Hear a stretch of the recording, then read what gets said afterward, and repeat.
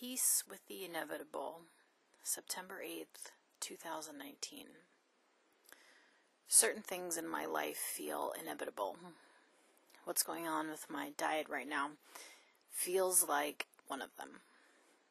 Some of you know I have a long list of food allergies that keeps getting longer.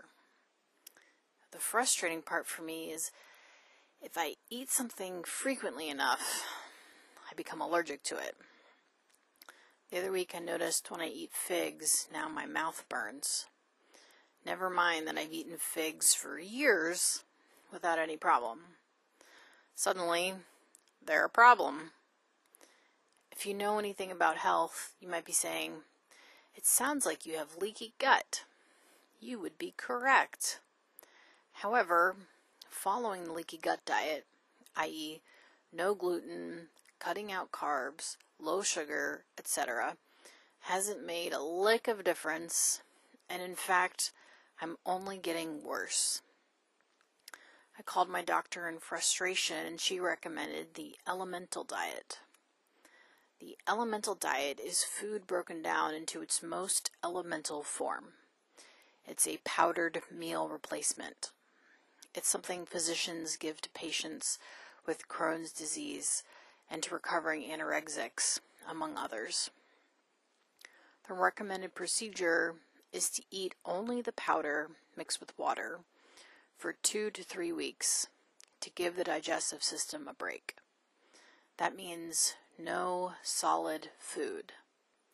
I cried when my doctor suggested the regimen and also freaked out, worrying that I'd feel hungry. It's only been a couple of days, but surprisingly, I feel good. My body doesn't hurt after eating. The powder is filling. My mood is improved. Will I do this for 3 weeks? I don't know. It's one meal at a time for me right now. What's interesting is in my yoga and meditation group, we're supposed to fast 11 days after the full and new moon. Concessions are made for people who don't have good health, but if someone can fast, they are encouraged to do so. And fasting runs the gamut from consuming absolutely nothing, including no water, to merely abstaining from rice and fried foods. The reason fasting is encouraged is it gives the body a break, and also the time spent eating, cleaning, and prepping can be used for spiritual pursuits.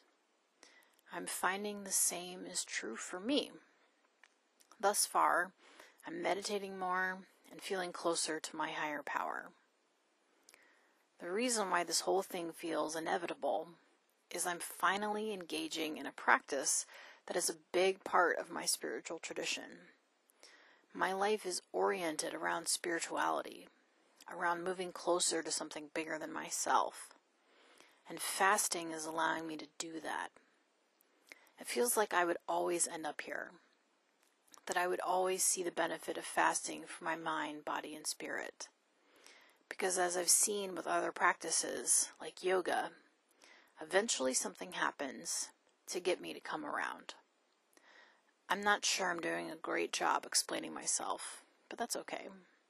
For me and for everyone, there are certain things in our lives that feel inevitable.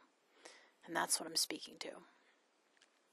I dream of a world where we accept the inescapability of certain things, a world where we recognize we're always going to end up someplace or doing something specific, that there are some things we can't fight, and instead we give in to them.